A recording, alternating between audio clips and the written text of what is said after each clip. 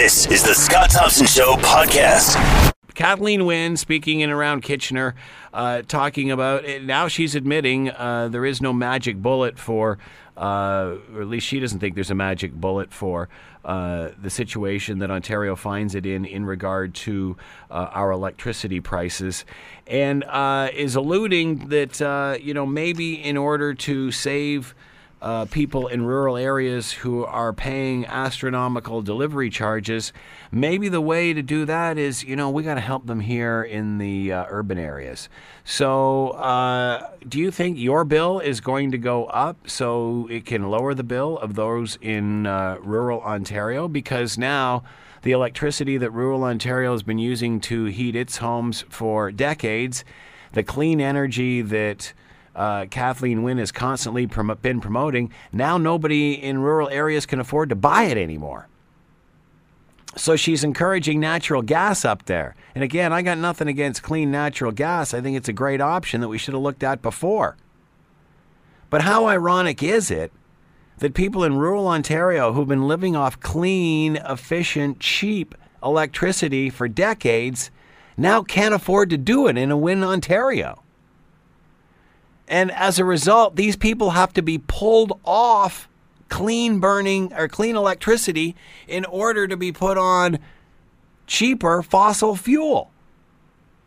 What? For years, these people have been heating their homes with electricity and it hasn't been an issue. Now, in Kathleen Wynne's mad dash to save the planet on the backs of Ontarians, now Ontarians can't even afford her clean energy anymore. And they're going on to fossil fuel just so they can afford to heat their homes. And she wants us buying electric cars? You're kidding me, right? So, where does it go from here? Again, she's floating out ideas, hoping, whatever one ticks people off the least, that's the one she'll use. And now it appears the direction that she may be heading in is, you people in the city, you have to do more to help your rural friends. You people in the city have to do more to help those people living out in the rural areas. It's about time you gave something back. Which to me seems absolutely bizarre considering she's taking away the clean energy that she wants everybody to have because they can't afford it. So how is this progress? How is this progress? People in rural Ontario cannot afford to heat their homes with Kathleen Wynne's electricity anymore. So now they're going to fossil fuel. Nuts. Absolutely nuts. And now, you mark my words, your rates are going to go up so she can get those rural votes. Because those people are dying out there. And that's not her fault. That's your fault. That's not the Premier's fault for not doing her due diligence, for not doing her cost analysis, for overspending on green energy by overspending, not spending, overspending on green energy by $37 billion, says the Auditor General.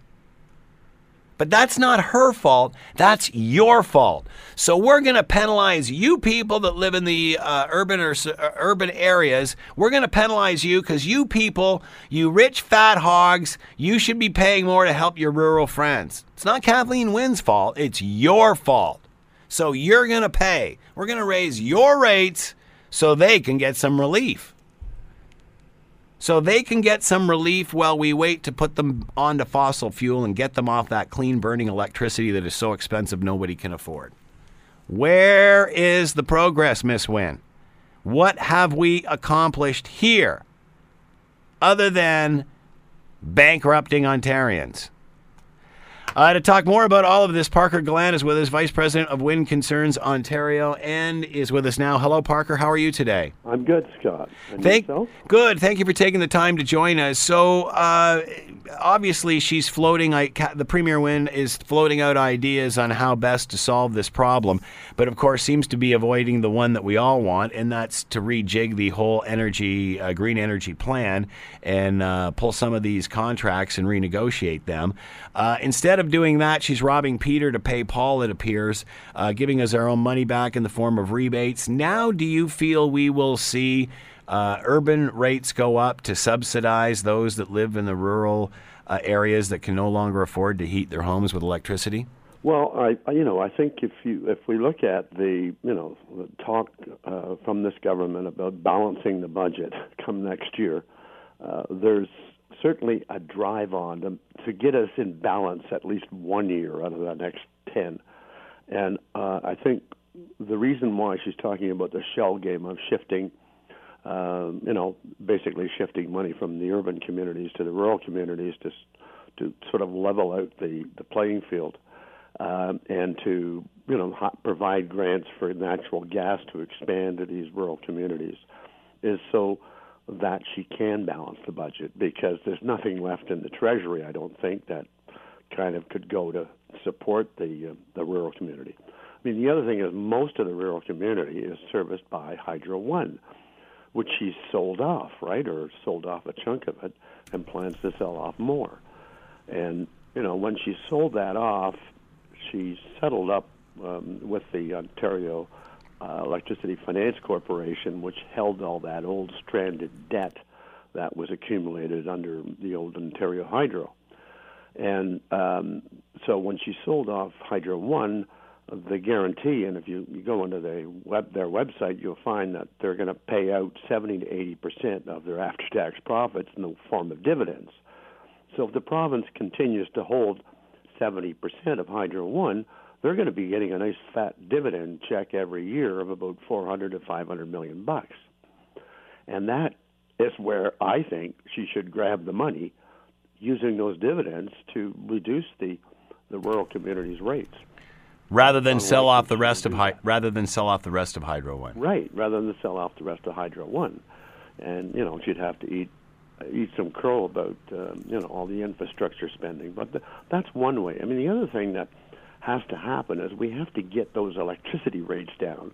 I mean, the off-peak rates, time of use off-peak rates, have gone up 222% since 2008.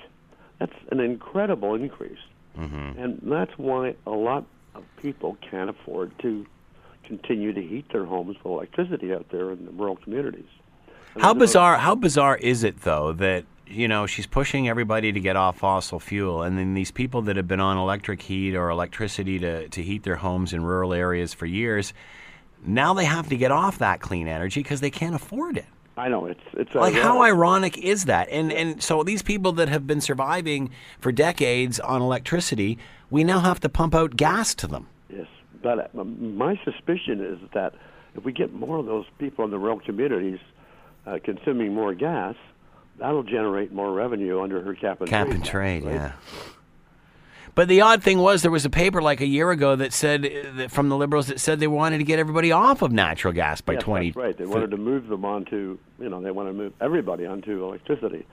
So, and including, providing big fat grants for you to buy your electric vehicle. So by 2030, will all of a sudden electricity rates be so low that everybody will just be magically heating their homes with electricity? Like, who would ever be able to afford that? No, nobody will. Like, if people in rural Ontario can't afford it, how are people, in urban areas going to do it? Exactly. I mean, we're not. I mean, we're producing. We're signing up all kinds of contracts and putting them up, but it's all intermittent, unreliable wind and solar energy. I mean, when the wind's not blowing, we're not going to get any power. And, people forget that. So we have to back that up with gas plants. And then we turn around and move those gas plants on occasion as well, right? So what options does she have here? I mean, and I guess my follow-up to that is, why doesn't she just eat crow and move on? Eat crow, fix it, move on. I mean, this is not getting any better. Think the same thing. She's going to admit that they've made big mistakes and eat crow, as you say. I mean, there's a whole. And she sort of admitted a mistake with by saying that these rates were going to be more expensive than what she ever thought. She never anticipated that these would impact rural Ontario the way that they have. I don't know why. She must have done cost analysis, or at least you think she would have, before she embarks on a project of this size. The AG, the Auditor General, suggests that there was no cost-benefit analysis done. Yeah. I mean, the other thing is that I and many other people have been writing to her for many years and writing articles for many years expressing the fact that this is going to drive prices way up. If the message wasn't, clear to her, surely the people within the ministry and the people within the units like the OPGs and the Hydro Ones must have been telling her something. Certainly she couldn't have missed all the news and just suddenly discovered that rates have increased tremendously. Somebody should have told her, right? So, yeah, I mean, I've had experts on for years saying the exact same thing that you're saying, that lots of people knew about it. What are her options then? I mean, if she's not going to go in and dismantle her green energy plan and start from scratch, is she really just not robbing Peter to pay Paul here? That's all she's doing, yeah. But, I mean, she has got options. As an example, we spend, the system spends, and we pay for it as ratepayers, about $400 million a year on conservation programs, and then if we do actually conserve, what happens is your local distribution company goes in and applies for a rate increase because their revenue drops. Yeah. And they get that rate increase 99% of the time. Yeah. So she can stop this conservation stuff, and that would save $400 million and a lot more. She could cancel some of those wind projects that haven't started to be built yet. There's stacks of them, and that's going to cut down on future rate increases.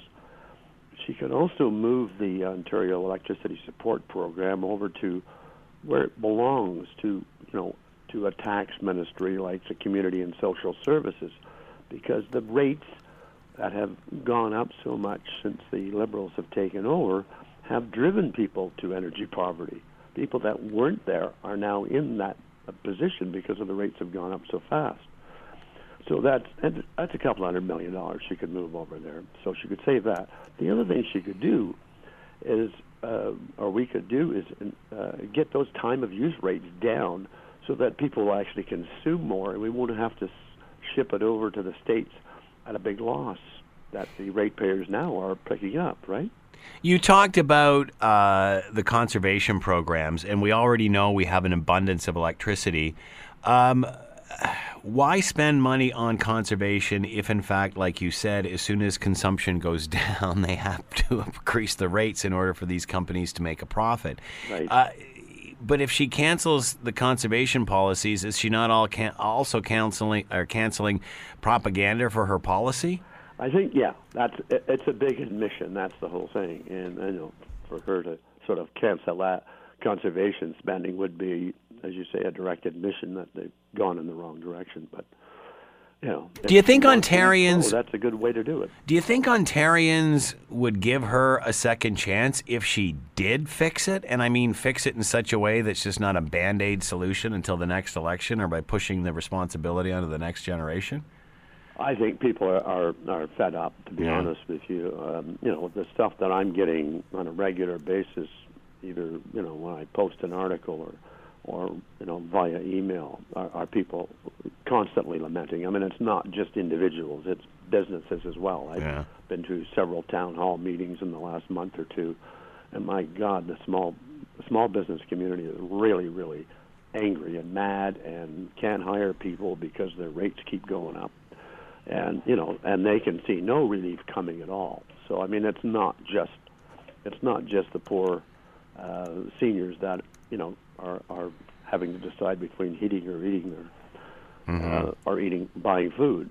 It's spreading right through all of Ontario. Well, when you think about it, what people talk about around the kitchen table, and the bread and butter issues of the Canadian family, we're not talking about education. We're not talking about healthcare. We're not talking about our kids. We're not talking about the economy or jobs. We're talking about the price of electricity. Yes. It's nuts. Like, is that what a first world problem to have? My goodness. Exactly. I mean, it's like, we've gone backwards by hundreds of years, So can the next party fix this? Is that possible, Parker?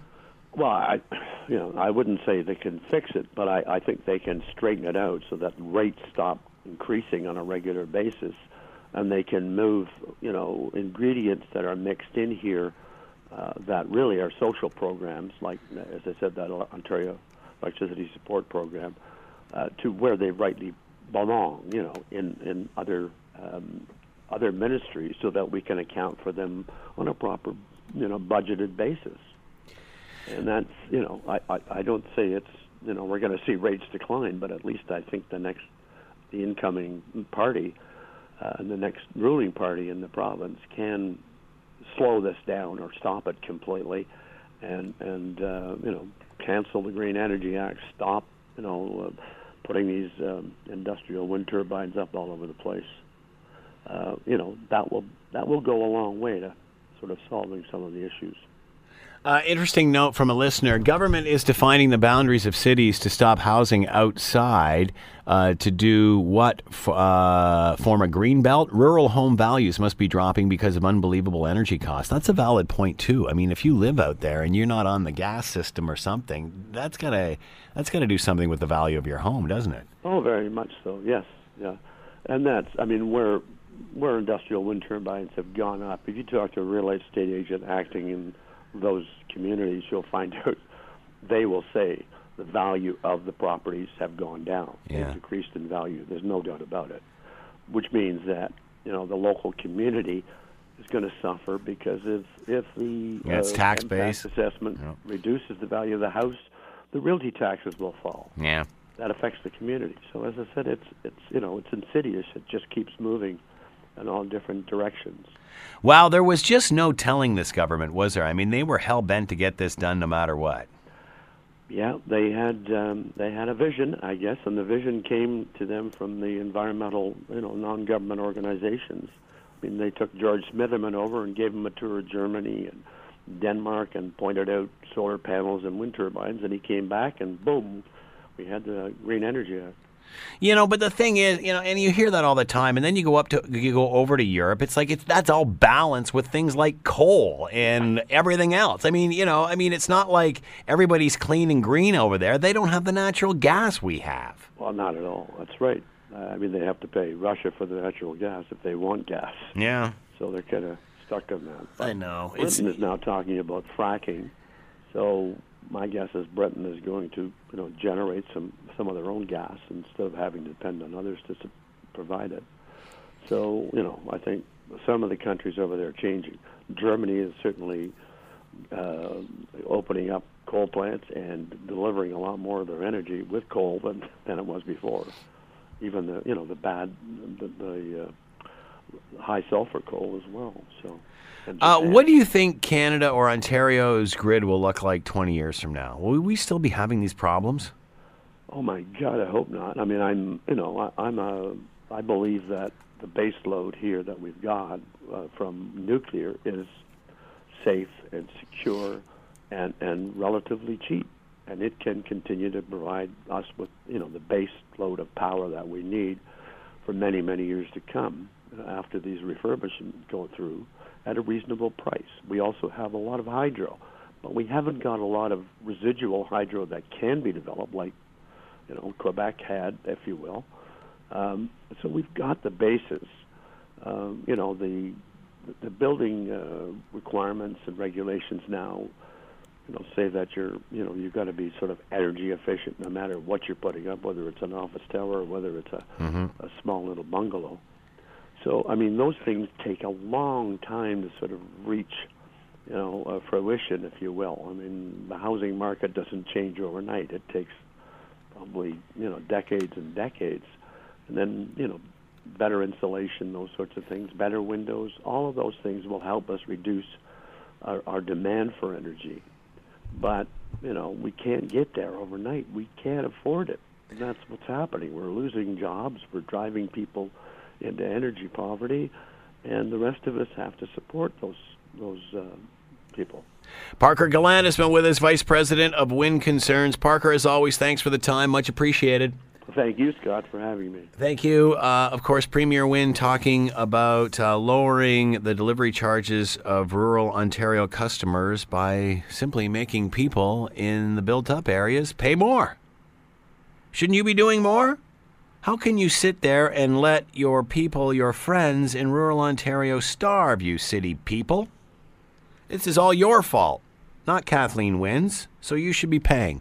You're listening to The Scott Thompson Show, weekdays from noon to 3 on AM 900 CHML. Well, you might remember that the Prime Minister's office last week corrected Fox News for not updating their story on the Quebec City mosque shooting and keeping up on their site that a man of Moroccan descent was in custody when, in fact, as time progressed, police later confirmed that he was a witness, not a suspect. And, of course, the lone shooter was a white, blue-eyed person from Quebec. And of course, once Fox realized this and they decided they'd apologize and turn it down, correct the post and change it and take the old one down. Well, now it has turned out, and I don't know if you saw this just before the big Super Bowl yesterday, but Bill O'Reilly of Fox News, he's in an interview with Trump in which O'Reilly basically calls Russians and Putin's a killer, is what he says. And, of course, Russia real upset about that, and now they want Fox to apologize. Here's the clip of Bill O'Reilly interviewing Donald Trump prior to the Super Bowl. Do you respect Putin? I do respect him. Do you? Why? Well, I respect a lot of people, but that doesn't mean I'm going to get along with him. He's a leader of his country.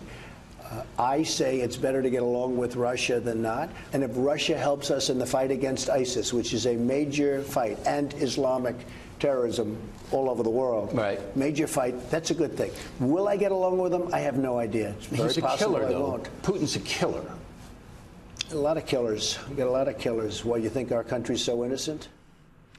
All right, the Kremlin now demanding an apology from Fox News. To talk more about all of this, John Colarusso is with us, Ph.D., professor of anthropology, linguistics, and languages at McMaster University, and he is with us now. Hello, John. How are you today? Good afternoon, Scott. Thank you for taking the time to join us. We appreciate this. The Prime Minister's office got a retraction from Fox News when it was slow to update the story of the Quebec City mosque shooting.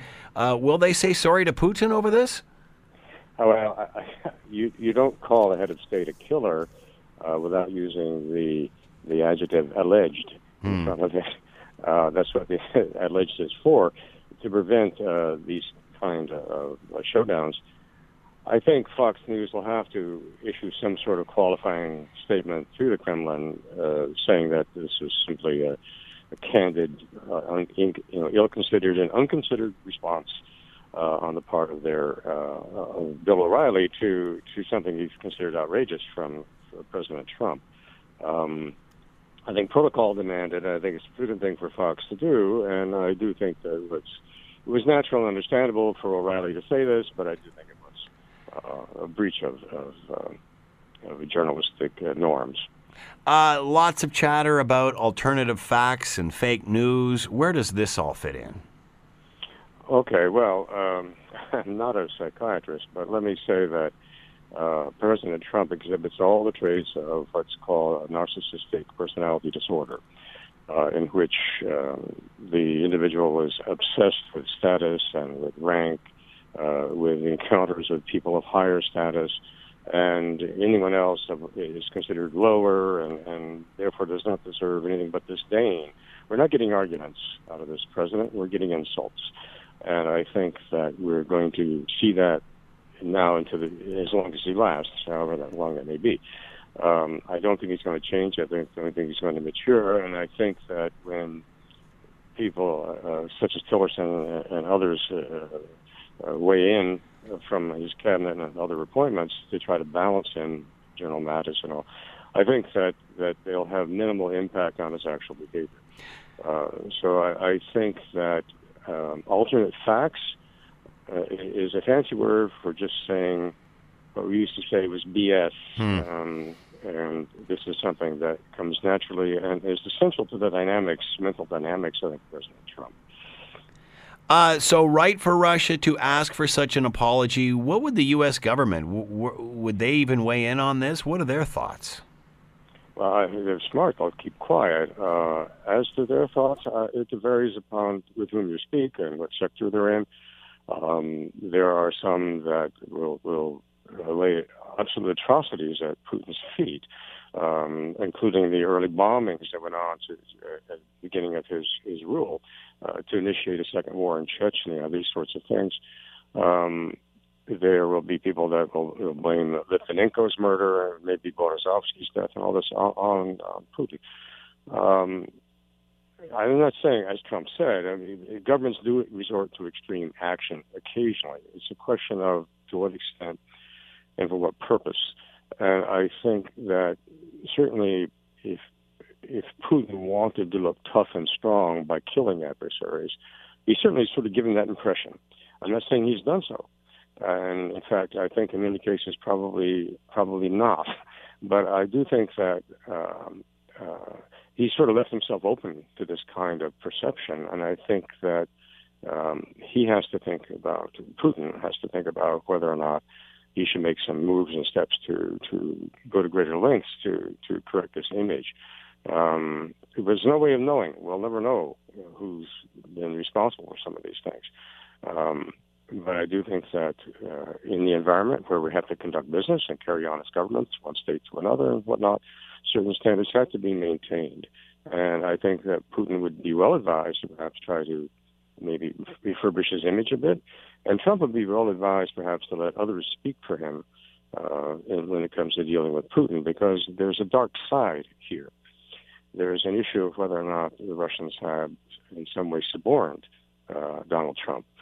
And I think this means that he cannot do anything in a positive way to Russia without being seen as being basically corrupted by them. So he has to let others do this if they're going to be done at all. We share interests in certain areas. In other areas, we're radically opposed. And this is not unusual for states. So I do think that if we want to pursue places where our interests coincide, fine, let someone at the State Department level, ambassadorial level, or secretarial level do that. I don't think Trump can do that now. I think it's absolutely off the table. I don't think he understands that, but that's... Who are friends and who are enemies here? Because obviously a lot of people would put Fox and Trump in the same camp, and maybe Russia in that camp as well. There's O'Reilly calling Putin a killer. And you know, Russia response with, we would prefer to receive apologies to our president from such a respectable television company. Like, who's eating who here? Well, they're trying to be polite. They're trying to open the gambit or the conflict with a certain degree of respect, and trying to put it at a certain level to induce Fox to perhaps respond in kind rather than going out in some kind of savage way, say the way Duterte would probably do it, or something like that. Who's friends and who? It's mixed, Scott. Certainly, with regard to Putin's ambitions to restore a Soviet hegemony-like scenario for Russia, we're opposed to that. We want it to become a normal country, as we think of a normal country. But their history and such is different. They don't think of themselves as having any future if they're consigned to what we think is normalcy. So there are these deep, profound polarizations, and this is normal for the international scenario. I think that in some ways our interests align. In other ways, our interests, as I say, are severely opposed. And this kind of mixed scenario is inherent. We have to learn to live with it. We can't play moral games the way Trump would like to do, say, or even the natural response of O'Reilly on this. I think it's more complex than that. Can he keep creating this confusion? I mean, it seems like he's making enemies with our allies and cozying up to our enemies. Well, I think that there were certain grounds that have never been articulated by Donald Trump that perhaps justify or motivate some of his attitudes. For example, the United States carries most of NATO, and the other members have not really contributed their fair share. But then to sort of flippantly dismiss NATO, I mean, this is, again, this problem of this type of personality. This is not the way a head of state deals with an issue. And I think that this may play well to a certain base of support within the U.S., and that's not a majority base, and we should be clear about that. So for domestic purposes, some of this may resonate. But I think on the international stage, this is drastically disruptive. This is confusing, as you say, and it's dangerous. John Colarusso has been with us, PhD, Professor Anthropology, Linguistics, and Languages at McMaster University. John, thank you for the time as always. Much appreciated. Thank you, Scott. Let's bring in Michael Diamond. Michael Diamond, principal of Upstream Strategy Group. He is a conservative pundit and is with us now. Hello, Michael. How are you today? I'm great, thanks. Thank you for taking the time to join us. Did you see the Saturday Night Live sketch with Spicer? You know, I saw it and then I heard it on radio this morning, and it actually gets better and better. I've never laughed so hard in my life. I hope Sean Spicer was able to laugh at this. Well, you know, and that's what he said. He thought it was funny. A little over the top, but he thought it was funny. But what else is he going to say? Yeah. Is it odd that he's laughing at his and Donald Trump's not laughing at his? Well, it's not odd because we've been watching Donald Trump for a very long time, and we know he's an incredibly thin-skinned fellow. But in politics, to be successful, and Donald Trump certainly has been successful during his short time in politics, you got to be able to laugh it off. And if he doesn't, it will be his undoing. Even Nixon went on laugh on, so Trump needs to certainly get on with that. Good point. Okay, the Prime Minister's office got a retraction from Fox News over the lack of updated information in regard to the Quebec City mosque shooting. Will they say sorry to Putin in regard to what happened with O'Reilly and Trump? Well, there's a big difference between the situation with the Canadian request for update and the Russian request is the truth. And Bill O'Reilly has no reason to apologize to Vladimir Putin because what he said is frankly accurate. So is that it? Is this story over, or will this keep going? I think it will keep going, especially since we have a president, or the Americans have a president, who does not see the United States as Ronald Reagan used to cast it, as that shining city on a hill, but as a country that has committed sin and is really no better than the Russians. So we'll probably see him bring it up again, and I don't think the Russians are going to stop, but I do hope Fox holds firm on this. So you don't think they should apologize for this? Absolutely not. I think if anything, Bill O'Reilly on his show tonight should point out the many crimes against political opponents and against dissidents that Vladimir Putin and his regime have committed. Should he have said alleged killer? In referring to Putin, should have O'Reilly said alleged killer instead of killer? Oh, are we losing Michael? Are you still there, Michael? Yeah. All right, let's see if Luke, can you see if you can get a better line there, and we'll bring Michael in as quickly as we can. You know, I think it's telling that, and I as I told you, I howled with Melissa McCarthy's impression of Sean Spicer, and it was great to hear that he thought it was funny. How can you not? A little over the top, he said. Yeah, that's what satire is. But he thought it was funny. So it's interesting, and yeah, when they talk about Alec Ball, that's not funny. So it's interesting that he finds the satire on himself funny, but he doesn't find the satire on Trump funny, nor does Trump. Let's bring back in Michael Diamond, principal of Upstream Strategy Group in Toronto and a conservative pundit. Are you there, Michael? KGB disconnected us. That's what's happened, man. It's probably going in through some Russian server somewhere. Do you think Donald Trump's going to weigh in on this? What does he do? Because Fox and Trump are all supposed to be in the same camp, and Russia too. Now, gee whiz, there seems to be trouble in paradise. What happens now? Remember, Donald Trump's also been quite willing to go to war with Fox, so he had no problem going after Megyn Kelly. Mm-hmm. If there's someone at Fox, you know, that he thinks is not favorable to him, he'll treat them as poorly as he'll treat any other journalist. On this, it's not the first time that he's talked about the United States being comparable to Putin's regime.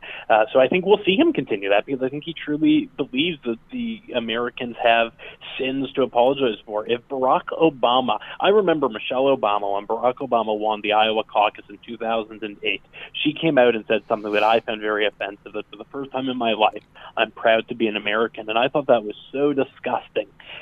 And that makes Donald Trump's statements make that look like, motherhood and apple pie. There was nothing wrong with Michelle Obama's comments in retrospect, because what Donald Trump said is just beyond the pale of what any patriotic American would say or believe. Was it right for Russia to ask for an apology? We shouldn't be surprised, because this is, they're used to operating when they control the media, the old Soviet Pravda. So we shouldn't be surprised on that. I think it is different than, it's a different issue than when the Canadian government made that approach. And I thought when the Canadian government made that approach, it was wrong, quite frankly. So I don't think it's appropriate for governments to demand retractions from media outlets in other countries. Even when it is just asking for accuracy? Well, I mean, that's why it was slightly different, but I still think we should always operate cautiously and maybe put out a statement, but we should not direct and we should not be seen to have government direction of media. The line from the Kremlin is, we think such words of Fox News correspondents are unacceptable and insulting. We would prefer to receive apologies to our president from such a respectable television company. Surprised by respectable being in there. You would not have heard the Prime Minister's office in Canada refer to Fox as respectable. Yeah, that's my point. That's probably a nice change for Fox News, and the Russians are trying to be, make friends with honey, I guess, in this. But I don't think they're going to see this apology, and O'Reilly's show will be, I think, very highly watched tonight and very interesting. Obviously, Trump likes to keep everybody confused and in suspense. He said that as much during the last televised debate. Why does he appear to be snuggling up to once were our traditional enemies and just generally pissing off our allies? In every respect, Donald Trump's the opposite of what we've seen in the White House before. And again, going back to Ronald Reagan, who absolutely loved the United States. It was the city on the hill, and the Russians that were part of the evil empire. And Americans really bought into it. And it's so distressing to see people who served Ronald Reagan and part of the Reagan Revolution now spin and twist themselves into pretzels to be able to be aligned with Donald Trump. They should be standing up to this, because it's nonsense, and it's hurtful to the Republican Party and the American Republic in the long run. As you mentioned, it's harmful to the Republican Party. Where does this leave them when half of them are saying one thing and the leader's saying another? Yeah, when you have Marco Rubio and Lindsey Graham and John McCain in the Congress saying, agreeing with Bill O'Reilly and chastising the president, be it on this or the quote-unquote so-called judge or any number of issues, it is going to divide the Republican Party. And right now, things are going well. But we're only, 15, 16 days into the Trump presidency, so there's not a whole lot of time to judge it by. What's going to be very interesting is when he has his first loss. If you look at the Ford administration here in Toronto, Rob Ford had a swimming first couple of months and even into the first year, and then he lost a major vote on council, and it showed to the other councillors that the emperor had no clothes.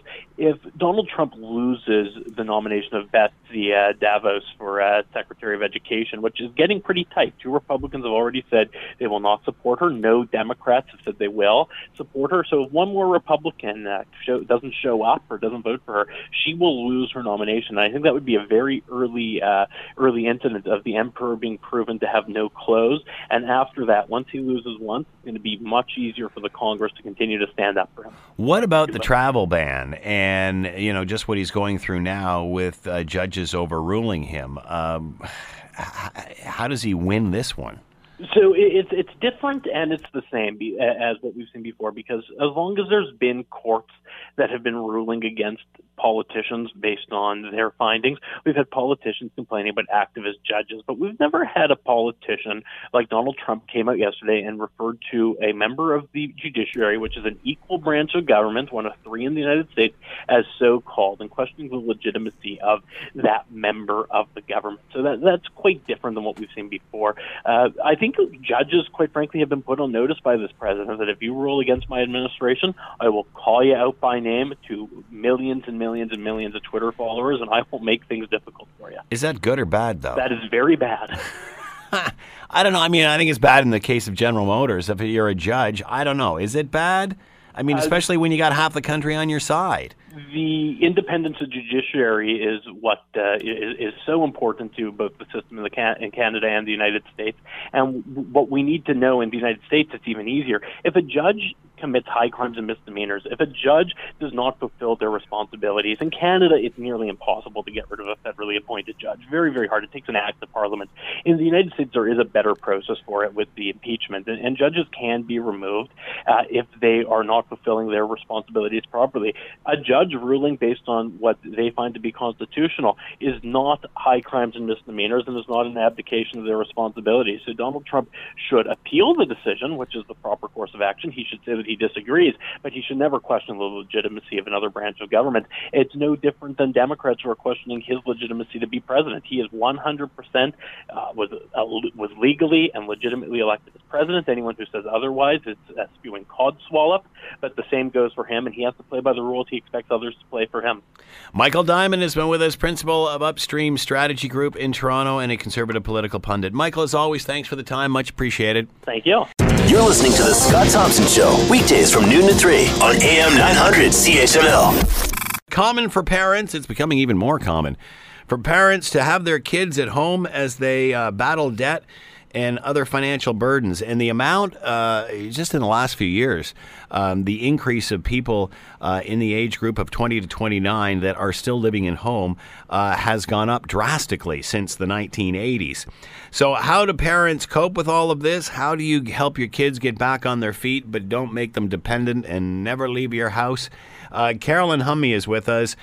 Carolyn Humby. She is an investment advisor at First Ontario Credit Union and with us now. Hello, Carolyn. How are you today? Hi, Scott. I'm great, thanks. Thanks for having me on. Thanks for taking the time. How much of an impact are boomerang kids having on their parents nowadays? Well, actually, that's very interesting because I'm finding that whether it's funding their education while they're away and then they come home again, I do find that there are many of my clients that don't have the funds to set aside for their own retirement because they're busy taking care of their children, as you said, like they may be 30 years of age.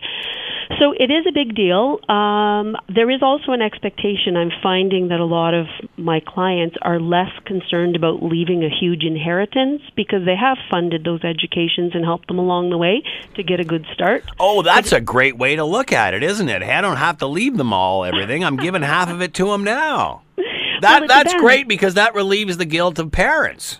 Well, people are living longer, so it's kind of sad to think that if your parents are in their 80s and 90s that you need an inheritance to make ends meet at the end of the day. Good point. So often what's happening is instead of looking after their own retirement, they're helping out their kids, which nips into their retirement and doesn't help them out in the end.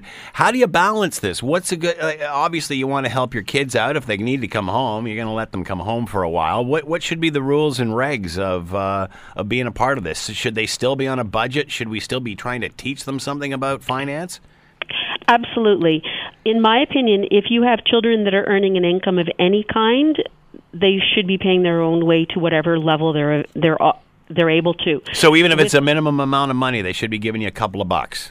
Yeah, whether it's $50 a week, $100 a week, whatever it is, because you don't get to spend your whole paycheck on having fun. So when you think about it, you have responsibilities. You have a family. You have to put a roof over their head. You have hydro, gas, water bills, like all those things.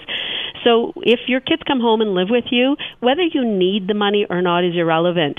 They need to understand that putting a roof over their own head is part of their responsibility as an adult. Sometimes that's hard, but at the same time, if you don't need the money, why don't you just start a savings account, stash the money away somewhere. Don't tell them you're doing that. But all of your bills have gone up. Your hydro goes up, your water goes up, so there is an actual cost out of pocket having them at home. There is a stress as well because you've got your kids still living at home. You may have aging parents. That's kind of the sandwich generation that they speak of, where you still have dependent children. But it is harder because kids are getting an education. It used to be you could finish high school, you could go get a well-paying job and be on your way. Like I have a lot of clients that are retiring from General Motors and finishing high school at 18 and moving on to a 30-year career where you're paid well right from the get-go. Those jobs don't exist anymore. So you'll find a lot of university students are working 2, 3, 4 jobs. So you shouldn't go to work and put a roof over their head so that they can sit home and watch TV, in my opinion, but that's my opinion. Oh, that's mine too. Don't you worry about that, Carolyn. Should you have a plan, or whether you're the kid or whether you're the parent, should you have a plan in place before they move back in? Absolutely. Some people actually will draw up a contract so that there are rules, almost like house rules, expectations. I find if somebody's moved away and they've come back, I have 4 adult children of my own. If you've gone away and lived independently, you're not going to come home and have an 11 o'clock curfew. So I think there needs to be respect in both directions and expectations. They should be responsible, perhaps even for doing their own meals, or certainly some of the family meals, maybe laundry. You don't want them totally coming back and you're providing maid service on top of paying for all of these things, because it doesn't really help them in the long run. We won't be here forever as parents. So if they're dependent, if they're still living at your house at 30, are they still living at your house at 40, and so on and so on. Now, there are special circumstances where they aren't able to provide a living wage, and, some people will actually reconfigure part of their home into an apartment. Now, if that's the case, then they should be paying not market rent, obviously, but something that's reasonable as a percentage of their income. And then, as I said, you can put it aside for them, and that can be a fund to help them with first and last month's rent when they do have steady employment, or it could be, their wedding fund, or you can buy them a car at some point in time with their own monies. But budgeting, I think, is the key. They need to understand that what comes in and what goes out, they need to pay themselves first, whether they save up in their tax-free savings account, whether they do RSPs if their income is high enough. But there should be an expectation of 6 months, 12 months, but it shouldn't just be indefinite, because we all know how quickly time flies by. So there should be an end date on this. Yes, but when you're saying that, it's like, what are the consequences? Like, what are you going to do, kick them out? Yeah. So I think there needs to be touching that as, how are you doing? And I think budgeting is the key. If they're disciplined and they actually are looking to be independent, you see that commercial that they have on TV, stop serving cheese. If you spoil them and indulge them, like, I'd still be living at home if somebody wanted to do my laundry and make my bed and pick up after me. So is this paradigm shifting, do you think, Carolyn? So it's not a case of, we're going to go in there for a year or two, save the money we can, and get the heck out of Dodge. Are they staying and not leaving? I mean, is there just a whole paradigm shift in all of this, like there are in many cultures? That would probably depend on your own family dynamics. If it's working and everyone gets along well, then maybe, they can be shoveling the driveway and cutting the grass as the parents get older, and maybe it is a compromise. Somewhat independent living, I think, is good for everyone, so everyone has their privacy as well, because you do want an empty nest as a couple at some point in time, and it does make it difficult for a single person to leave home if the parent is too dependent on them. Because I've met someone who the mother made it very difficult for her to move on. So she never did marry. I'm not blaming the mom that she didn't marry. No. I'm just suggesting that if you skew the dynamics, it may change someone's life path. Carolyn Humby has been with us, an investment advisor at First Ontario Credit Union. Carolyn, thanks for the time and insight. Much appreciated. Thank you. Let's bring in Gary Dierenfeld. He, of course, a social worker, yoursocialworker.com to find out more. And Gary is with us now. Hello, Gary. How are you today? I'm good, Scott. How are you? I'm doing very well. Thanks for taking the time. We're loving this and still surviving the Trump era, so that's a good thing. Oh, my God. Don't get me started. I know. We'll never get to the topic if we go off there. So, obviously, we're talking about boomerang kids that are coming back, and just comparing the stats to the 1980s compared to now. If you're in the age group of 20 to 30, and again, I don't have the stats at my fingertips right now, but if you were that age in the 1980s or so, you were pretty quick to get out of the house. Now it seems more kids are staying longer simply because of the debt and such. Are we seeing a paradigm shift here, or is this just a financial constraint at this point? It's almost as if that financial good question, by the way. It's almost as if that financial constraint is creating a paradigm shift where kids are kind of feeling, hey, you know what, that financial crunch or not, the longer I stay at home, the more money I have in my bank account and more disposable income I have. So I really like your question, Scott. And so I think it is creating a bit of a paradigm shift. And in a sense, making it easier, if you will, from a kind of shame or embarrassment perspective, to say, I still live with my parents. Well, I remember one time when I went back, and I was between jobs, and this was several years ago. My parents were still young enough. They were vacationing in Florida. And so my whole deal was, I'm going to give up my apartment because I'm out of work right now, and I'll go home and watch your house for 3 months while you guys are away, and I'll paint your house. I arrived and my parents didn't leave. And I eventually had to kick them out of their own house, saying, if you don't get down to Florida, I'm going to go get an apartment. So, I mean, there's two sides to this, isn't there? There's not only the kids, but a lot of time the parents don't want them out. Right. And there's yet another side to this that I think bears mentioning. We are seeing more and more young persons being diagnosed with depression and anxiety. And it is interfering with their ability to get into the workplace and work. So there is a larger and larger young person population staying at home, sometimes a result of mental health issues too. Didn't think of that. Is the paradigm shifting, as we mentioned earlier? Is this, and we're seeing this in lots of cultures where, you'll get the whole family staying there. Is the paradigm shifting where it's not as important for the young people to get out now? And, hey, this is a viable option. Yeah, from that perspective, it is. I'm certainly, when I talk to 20-somethings, it's not as embarrassing to say anymore, I'm at my parents'. And it really becomes interesting when they start dating and looking at intimate partners, because on one side or the other, somebody is looking for a partner who has their own place. I mean, that's looked at as a value only in terms of privacy. And so when they start dating, they think, who has that apartment? Hey, that's a more desirable person to date, not because they're independent, but because they have that privacy for the intimate relationship. I can imagine kids saying, I have my own apartment at my parents' house. Or maybe I have my own apartment, we just happen to share the same address. Yeah, no kidding, eh? But we worry about those young adults who are stuck in the basement playing video games, dare I say, smoking pot, and not actually being productive. So they're not developing. Correct. That's a very different circumstance to those who are feeling the economic crunch and use the home as a more, more of a launching pad to get their personal economy together to go back out again. So very different circumstances for young adults being at home, and we really have to learn to discriminate and say, is this person still productive, still trying to be productive? Are they out there pounding the pavement, or are they languishing at home?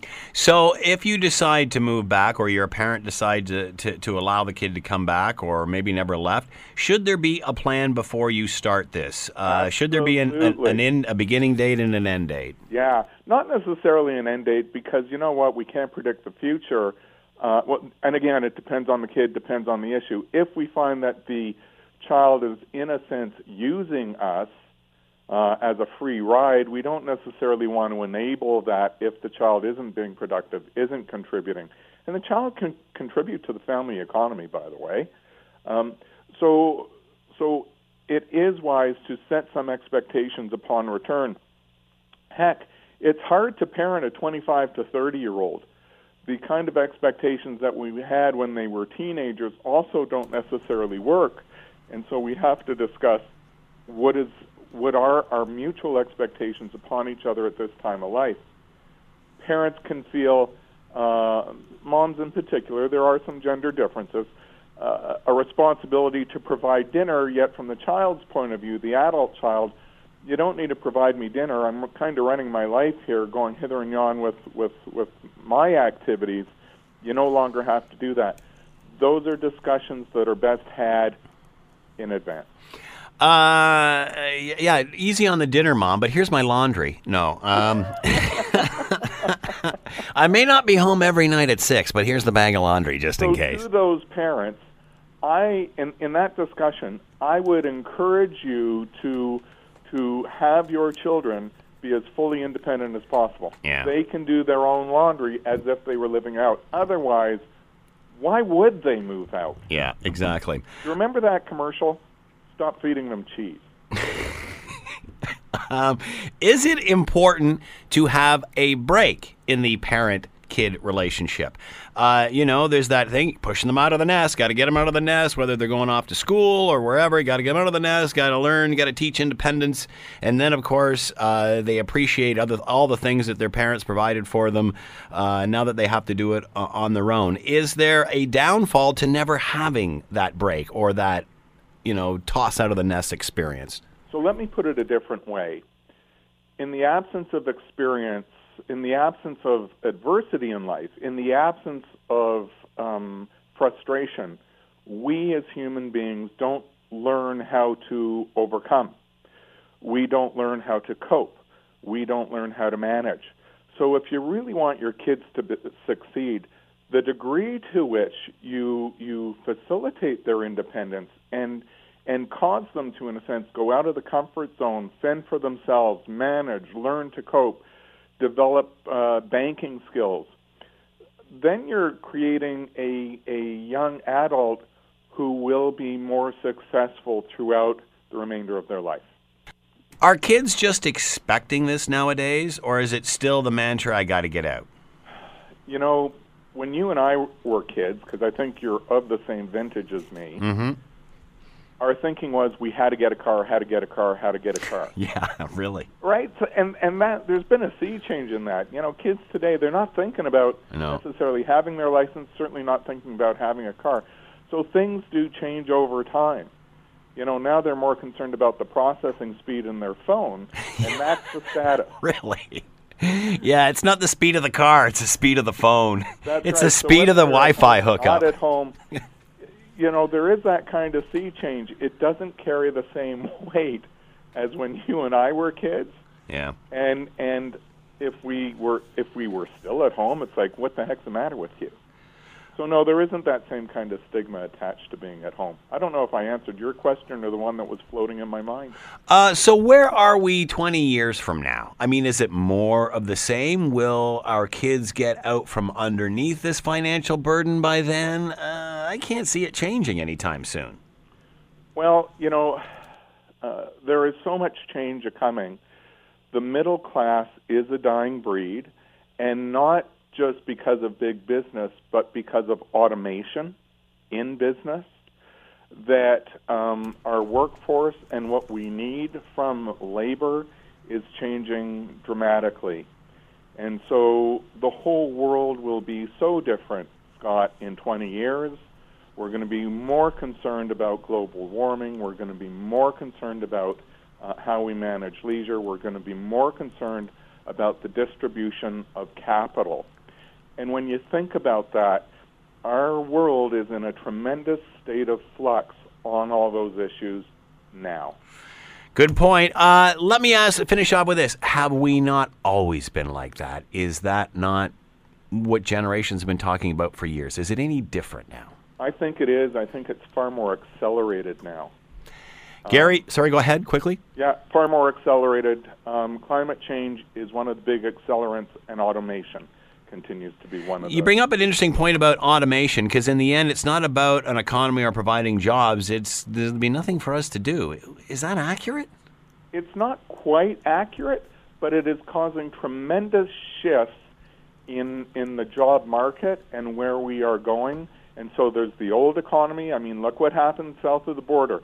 We got off. They were getting off coal. Trump comes in. They're getting back onto coal, and it isn't going to keep pace with the new economy, with the change in jobs, how we have to change as a population.